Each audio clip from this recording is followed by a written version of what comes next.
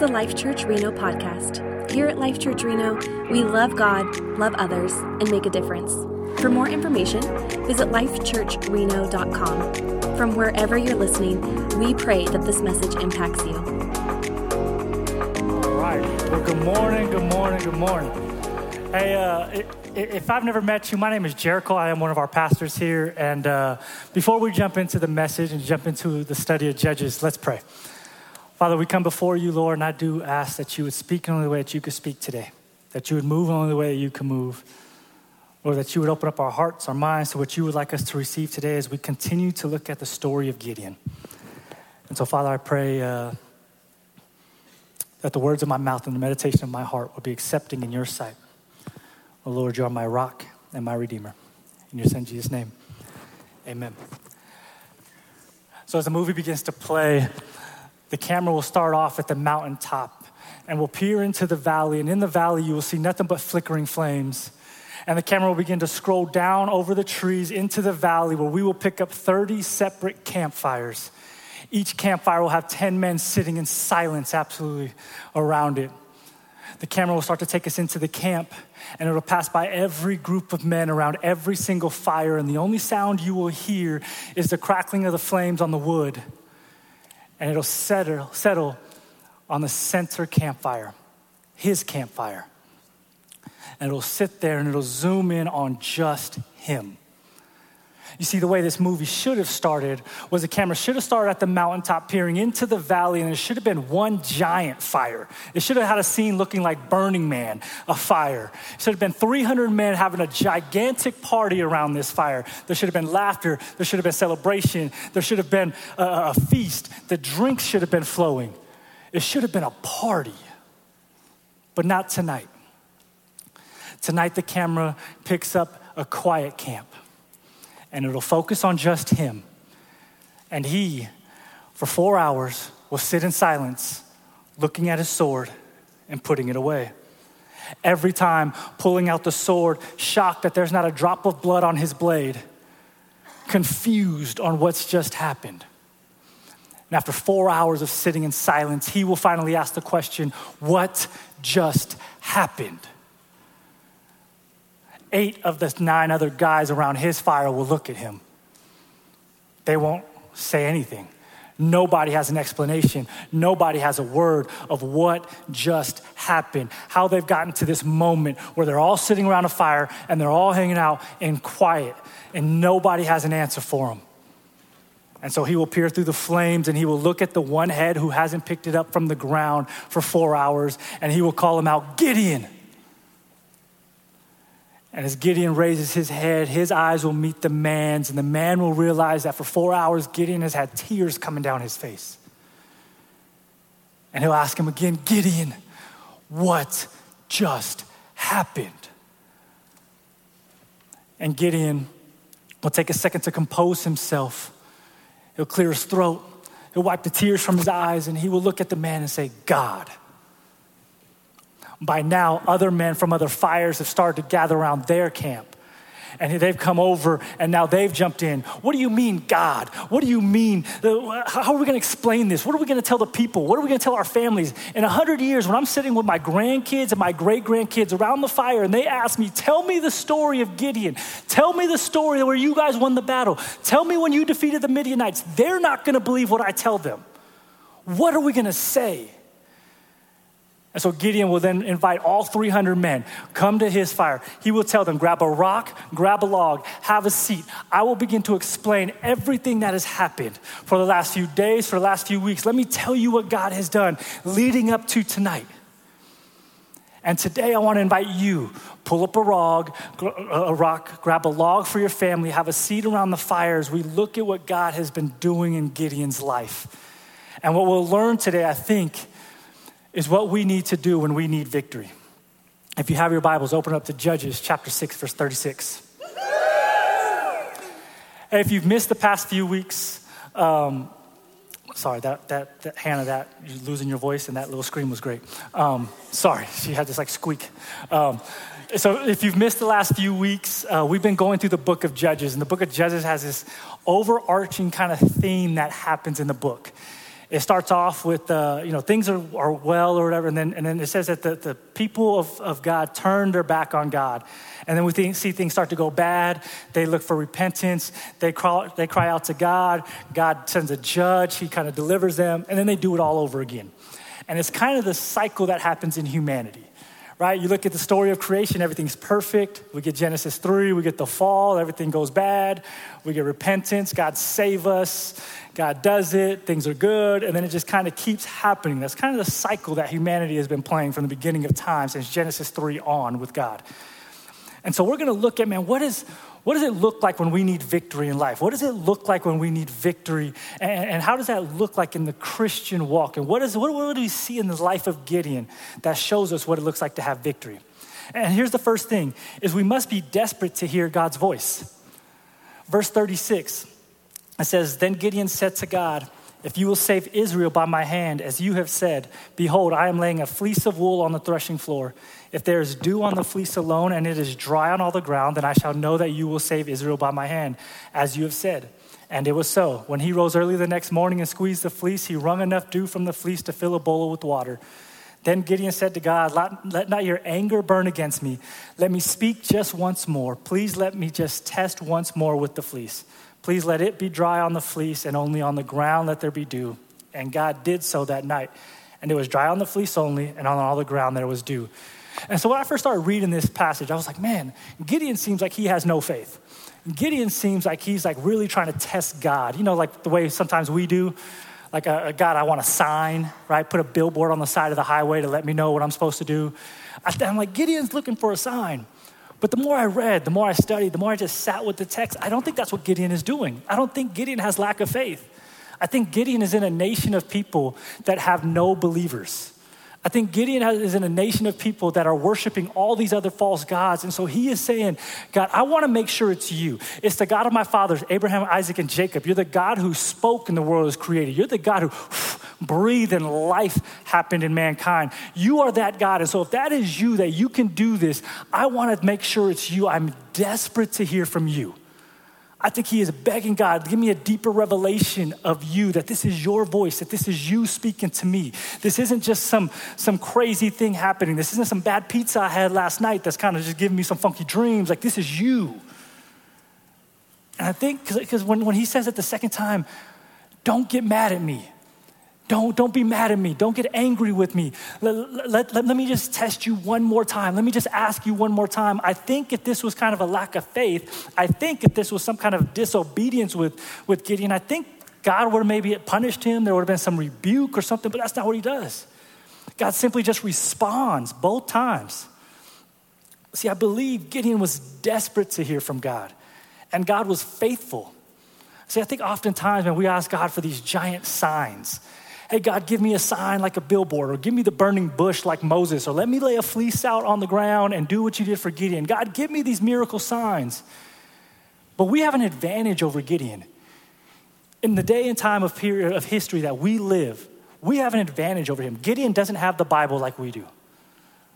Not even just like a physical Bible, but like he doesn't have it on an Apple phone or iPad. He can't just click play and it just read it to him while he makes breakfast. Like, he has no scripture. He doesn't have the word of God. He doesn't have a Christian fellowship the way we do. He doesn't have that. He's in a nation of nothing but people that are idol worshipers, nothing but people that are doing their own thing, that they've made themselves their own God. He doesn't have baptism the way we celebrate it.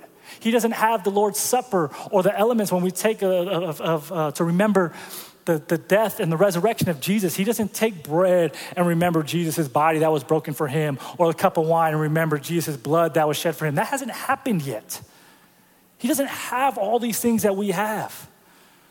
And yet we find Gideon is desperate to hear from God. You see, if I am desperate to hear from God, then this is less about God, give me a sign, and it's more of God, reveal yourself to me. Make yourself more real. Reveal your truth to me. Reveal yourself, your power, your strength, your truth. Expose it to me. See, we have this advantage over Gideon because really when we ask God, man, reveal yourself more to us, he points us to his son, Jesus. Hebrews 1:1-2 says, long ago, at many times and in many ways, God spoke to our fathers by the prophets.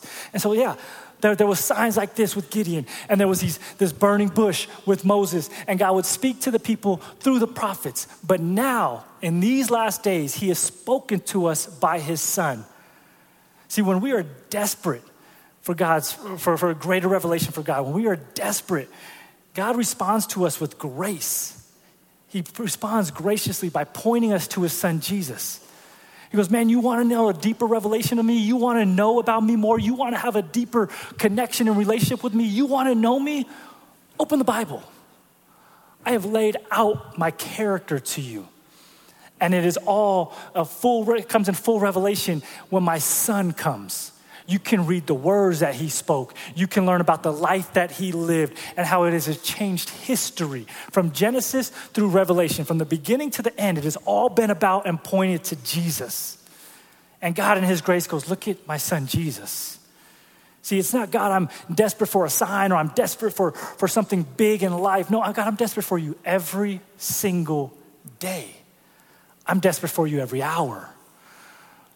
You see, Gideon had God the Father. We have God the Father, God the Son, Holy Spirit that lives inside of us. We have the living God that lives inside of us. If you're a Christian, if you're a believer, if you've accepted him into your life. See, when we need victory, we must be willing to do it God's way. And so we have a whole chapter to cover today. We have a lot. So I'm going to paraphrase this one for time's sake, but it's pretty cool. All right, it's like the first 8 verses of chapter 7. So Gideon goes, all right, God, you're calling me and you're going to give the Midianites into my hand and I'm going to get this army. And so he calls these men and Gideon gets 32,000 guys. The Midianites have 135,000 soldiers. Gideon gets 35,000. At best, that's 4-to-1 odds. 4-to-1 odds. And my bet is he doesn't have a lot of great soldiers. Like they've been beaten up for a while now. I don't think they're great fighters. And so he's at 4-to-1 odds and God goes, hey buddy, that's too many. And God says, it's too many because your people will boast and think they did it. They'll have pride and they'll brag about themselves. And so Gideon has to ask 35,000 people a simple question. Hey, before we go into battle, if you're scared, go home. 22,000 are like, yeah, see ya. 22,000, like what? Like that's a terrible question to ask somebody in war, right? Hey, if you're scared, go home. Like some of you guys served in the military, my bet is they never asked you. Right? So he loses 22,000. So now he's down to 10,000. Now the odds are 13.5-to-1. 13.5, and God goes, still too many. So now God says, okay, take them down to the water, have them take a drink. They're going to drink 2 different ways. Some of them will pick the water up and drink out of it. Others are going to drink like a dog, just kind of lick it up. And you're going to split those into 2 groups. And the ones that lick like a dog go this way, and the other ones go this way. And it breaks off, and 9,700 go this way, and 300 go that way. And Gideon starts walking to the 9,700, like, all right, these are my guys. And God's like, no, 300. Those are your dudes. You're going to go into war against 135,000 guys, and you're going to take in 300. You are now at 450-to-1 odds here. Nobody makes that bet. There's no military book ever written on military strategy that says, hey, shorten your army. Get less people. Nobody does this. And yet this is God's way. We see that God brings a victory here. You see, it's really what we see in the principle of salvation. When Jesus comes riding into the city and everybody is chanting, Hosanna, Hosanna, save now, bring your kingdom now. Jesus brings victory, but not the way the people wanted. He goes to the cross. This isn't how Gideon would have planned his victory. And yet we see that God brings victory this way. You see, at the end of this, we will find out that Gideon's army ends up winning. And their only explanation is what Gideon said around that campfire, God. It's the only answer they got. God's victories defy the world's logic. If you look at the story of Gideon, Gideon is a weak man from the weakest tribe. Like, you know how weak you got to be defined as the weak man in the weak tribe? That's Gideon. And he's the guy's like, I'm going to use you and 300 other weak guys, and you're going to go win. See, it's not through our strength, our greatness that we receive salvation. It's not through something that we have done. It is through the accomplished work, the greatest victory in all of history that Jesus did at the cross. You see, when we want victory, we must take a step in faith. So this is kind of crazy. We're going to read this one. Verse 9 says, that same night the Lord said to him, arise, go down against the camp, for I have given it into your hand. But if you're afraid to go down to the camp with Purah your servant, and you shall hear what they say, and afterward your hand shall be strengthened to go down against the camp. Then he went down with Purah his servant to the outposts of the armed men who were in the camp. And the Midianites and the Amalekites and all the people of the east lay along the valley like locusts in abundance, and their camels were without number, as the sand that is on the seashore in abundance. When Gideon came, behold, a man was telling a dream to his comrade. And he said, behold, I dreamed a dream. And behold, a cake of barley bread tumbled into the camp of Midian and came to the tent and struck it so that it fell and turned it upside down so that the tent lay flat. And his comrade answered, this is no other than the sword of Gideon, the son of Joash, a man of Israel. God has given into his hand Midian and all the camp. As soon as Gideon heard the telling of the dream and its interpretation, he worshiped. And he returned to the camp of Israel and said, arise, for the Lord has given the host of Midian into your hand. And he divided the 300 men into 3 companies, put trumpets in the hands of all of them, and emptied jars with torches inside the jars. And he said to them, look at me and do likewise. When I come to the outskirts of the camp, do as I do. When I blow the trumpet, I and all who are with me then blow the trumpets, also on every side of all the camp, and shout for the Lord, for the Lord and for Gideon. So we get this God has reassured Gideon, right? He's reassured him with the fleece that, hey man, listen, I'm calling you, I'm gonna do this. He's reassured Gideon. And then we see God shrink Gideon's army down. So then Gideon's probably like, okay, I'm not so sure anymore, God. Like, are you still? And then so God's like, okay, now I need you to do something. I need you to take a step of faith here. I need you to take your servant Purah and go down to camp. So already you're 135,000 to 300, 450 to 1 odds. Now I just want you and one other dude to go down to the camp. 2 against 135,000. Good luck. And so Gideon has to tell his servant, Purah, like, hey, I need you to come do something with me. And I wonder how that conversation went. Purah's got to be like, come on. Like, we're down to 300 here. Like, you, come on. Just me and you? I'm for sure. Can I get a steak first? It's going to be my last meal. Can I get something? Like, you're walking me to my execution. And so we see that God calls Gideon, man, hey, take a step of faith. And it's in that step of faith that God gives the dream and the interpretation of the dream where Gideon goes, man. He says that right after that, he heard the interpretation, he worshiped. Where Gideon goes, wow, my step of faith of coming down here, I am assured, I know God is with me. You see, faith always involves risk. Faith always involves risk. John Wimber says, faith is spelled R-I-S-K. Having faith in God's victory involves risk. For those of you that don't believe in Jesus, that you don't have faith in him, I promise you, you have put your faith somewhere. You have put your faith either yourself, your job, your family, country, government, whatever. You have put your faith in something. Understand, though, you are risking eternity by putting your faith in anything but Jesus. For those of us who have put our faith in Jesus, following him always involves risk. It may be the risk of being alienated by our friends or our family, or having to give up control over the things we want to do, or the things that we like to be in control of, kind of like what Mia talked about with our finances, something that we have to let loose of. Or maybe it's stepping out in faith in what God has called you to do, the way Gideon is stepping out in faith in what God has called him to do. Maybe there's a step of faith that you have to do. I guarantee you when Pastor Dave and Claire planted Life Church and God started to put it on their heart when they were still living in Colorado to come to Reno to plant Life Church, I promise you that was a step of faith. I promise that was terrifying. I guarantee that was risky. Living in Colorado, uprooting your family, moving to Reno where you don't have family and friends, and you're going to go plant a church. See, the Christian walk is paved by risky obedience. God often gives us what we need as we do what he has asked us to do.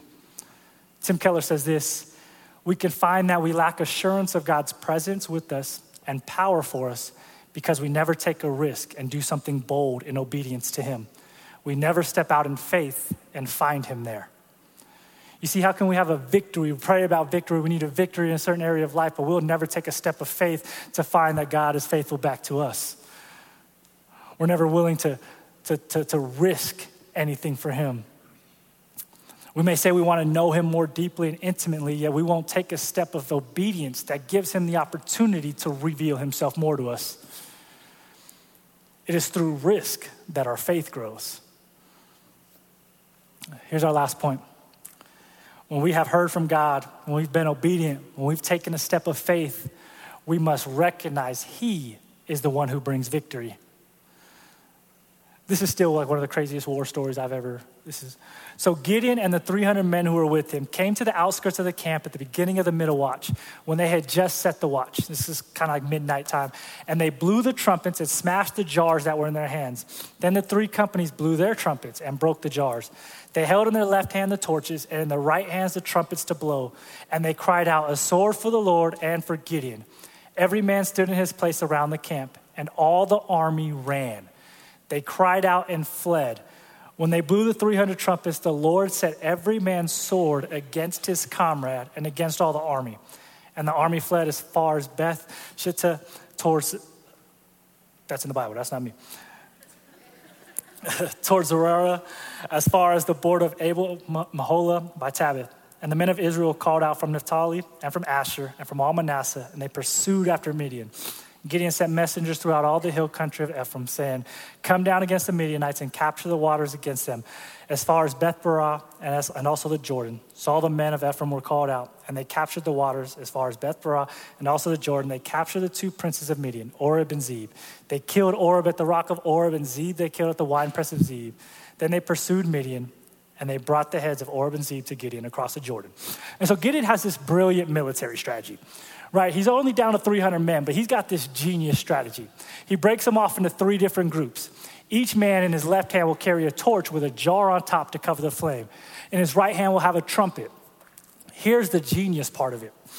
In those days, the way military strategy would work, each company could be up to about 1,000 men. The commander in the company would have a torch and a trumpet. That one represented 1,000. And so what happens is they surround the camp, they break their torches, they blow their trumpets, and they shout, a sword for the Lord and for Gideon. And the Midianite army wakes up in the midst of this, and when they see 300 lamps and hear 300 trumpets, they think they're surrounded by 300,000 men. And they go in a panic, and then it says the Lord set every man against himself or against his comrade. And so they start killing each other. Notice what happens, the miracle in this. If you have a torch in this hand and a trumpet in this hand, you ain't got a third hand to pull your sword. They don't even fight. They do nothing. They are not in the battle at all. They are around it watching. And they're just watching these men kill each other. So much in a panic that they all flee, that they all take off. God does this miracle. Notice that God doesn't need Gideon or his army. They don't kill anybody. He doesn't need them. And yet this is how he brings his victory. Remember at the beginning of this chapter that God talked about, he said, there's too many of you that they will boast and they will brag. So God goes, I'm going to do everything to make sure that they know it's me. I'm going to let my people know that I am with them, that I am God, I am delivering them. And so what does he do? Torch, trumpet, and they watch a victory happen to the point that the only explanation they got is God. You see, God may not need us to accomplish his work, but he does use us to accomplish it. And in accomplishing his work, it's all to bring him glory. He invites us into his plan and into his work. It is not so we can boast or brag about what we have done, but to give honor and glory to him, to who he is and what he has done. Jesus' accomplished work at the cross invites us into the kingdom. It is through his blood sacrificed for our sins, the ultimate victory over sin and death, that we are invited and adopted as sons and daughters into the kingdom of God. Some of us here, we've put our faith in Jesus. One day we'll experience that ultimate victory. When we're joined with him in heaven, we will experience the ultimate victory as we are adopted sons and daughters and joint heirs with Jesus into the kingdom of God. And some of us here have made that decision. And we still need victory in other areas, whether it be addictions, idolatry, or anger, or bitterness. We still need victories in other areas of life. But when we sit around a campfire and people ask, what happened? We'll have a very simple answer, just like Gideon: Jesus. But there are other of us, we don't have an answer to that question. We don't know the ultimate victory of Jesus. We may have heard it a lot. We may have a head knowledge of it, but there's nothing about our heart that is surrendered to God. We have not experienced the ultimate victory that Jesus accomplished at that cross. If you don't get anything from today, just get this. Nothing you can accomplish in this life, nothing you can ever do will ever compare to the victory that Jesus accomplished at the cross for you. For you. This wasn't just a let me die for mankind. He had you on his mind when he went to the cross. Maybe today for you is that step of faith. Maybe for you that step of faith is the first step ever for you to make Jesus your Lord and Savior. See, I don't believe anybody here is here by accident. I don't think that's just by somebody invited me and so I showed up. I don't think you just happened to stumble in here. I think God knew you would be here today. I think God knew you would hear about this kind of crazy war story where there wasn't even like an actual war, that these guys blew trumpets and had torches and somehow they won, that you would hear this crazy victory that God did and how it's really just a foreshadowing of the amazing victory that Jesus did at the cross. When everyone screams, bring your kingdom now, save us now, Hosanna, and everybody has their own way they want to do it, and their own way to get salvation, in their own way, and Jesus goes, no, let me do it my way. And maybe for you, your whole life, you've been trying to do it your way. And this is the time for you to do it his. Today, I'm going to give you that opportunity. The Bible says, man, if you confess with your mouth and believe in your heart that Jesus is Lord, that you will be saved. And so today I'm going to give you that opportunity if you would like to. And it's not really about the words, it's really about your heart and what God is doing in your heart. So let's bow our head, let's pray.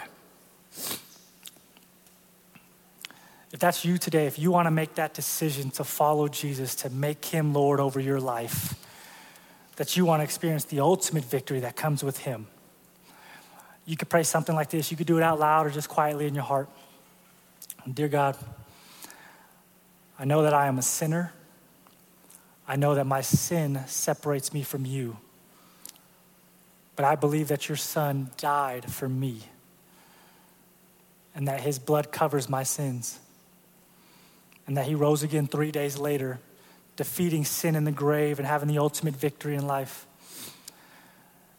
So God, I ask that you would come and live inside of me in the person of your Holy Spirit, that you would take control, that you would just have your way in my life. Lord, there would be obedience. Father, I thank you for the gift of your son, something I don't deserve and couldn't earn. What amazing grace that is. Hey, with every head bowed and every eye closed, if you made that prayer today and you made it for the first time, you really meant it for the first time, I'm just going to ask that you open your eyes, you raise your hand, and look at me. If there's anybody in here, I just want to pray for you. If there's anybody in here, and if you're online, you can click the prayer icon there, and somebody on our team would love to pray with you. So if you just raise your hand so I can see you. Awesome, I see you there. See you over there.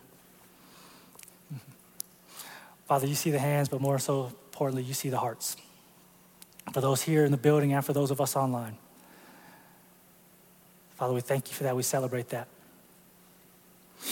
And Lord, we do ask that for those of us that have already made that decision, Lord, that we would desperately seek to hear your voice every single day. Lord, that we would do it your way and not ours, that we take a step of faith, and then in our victories, we would worship the way Gideon worshiped you. In your son, Jesus' name, amen. Hey, for those of you that made that decision today and those of you online, if you can do us a favor, if you go to lifechurchreno.com, you could scroll down to the bottom of the page. On the right-hand side, there's a little link that says New Believers. There's a ton of information there for you on what it looks like to take a next step and what it looks like to kind of walk this life out. On that page, you also see that you can click there that says, I decided to follow Jesus. And I just want to let you know, man, we are stoked, excited. Welcome to the family.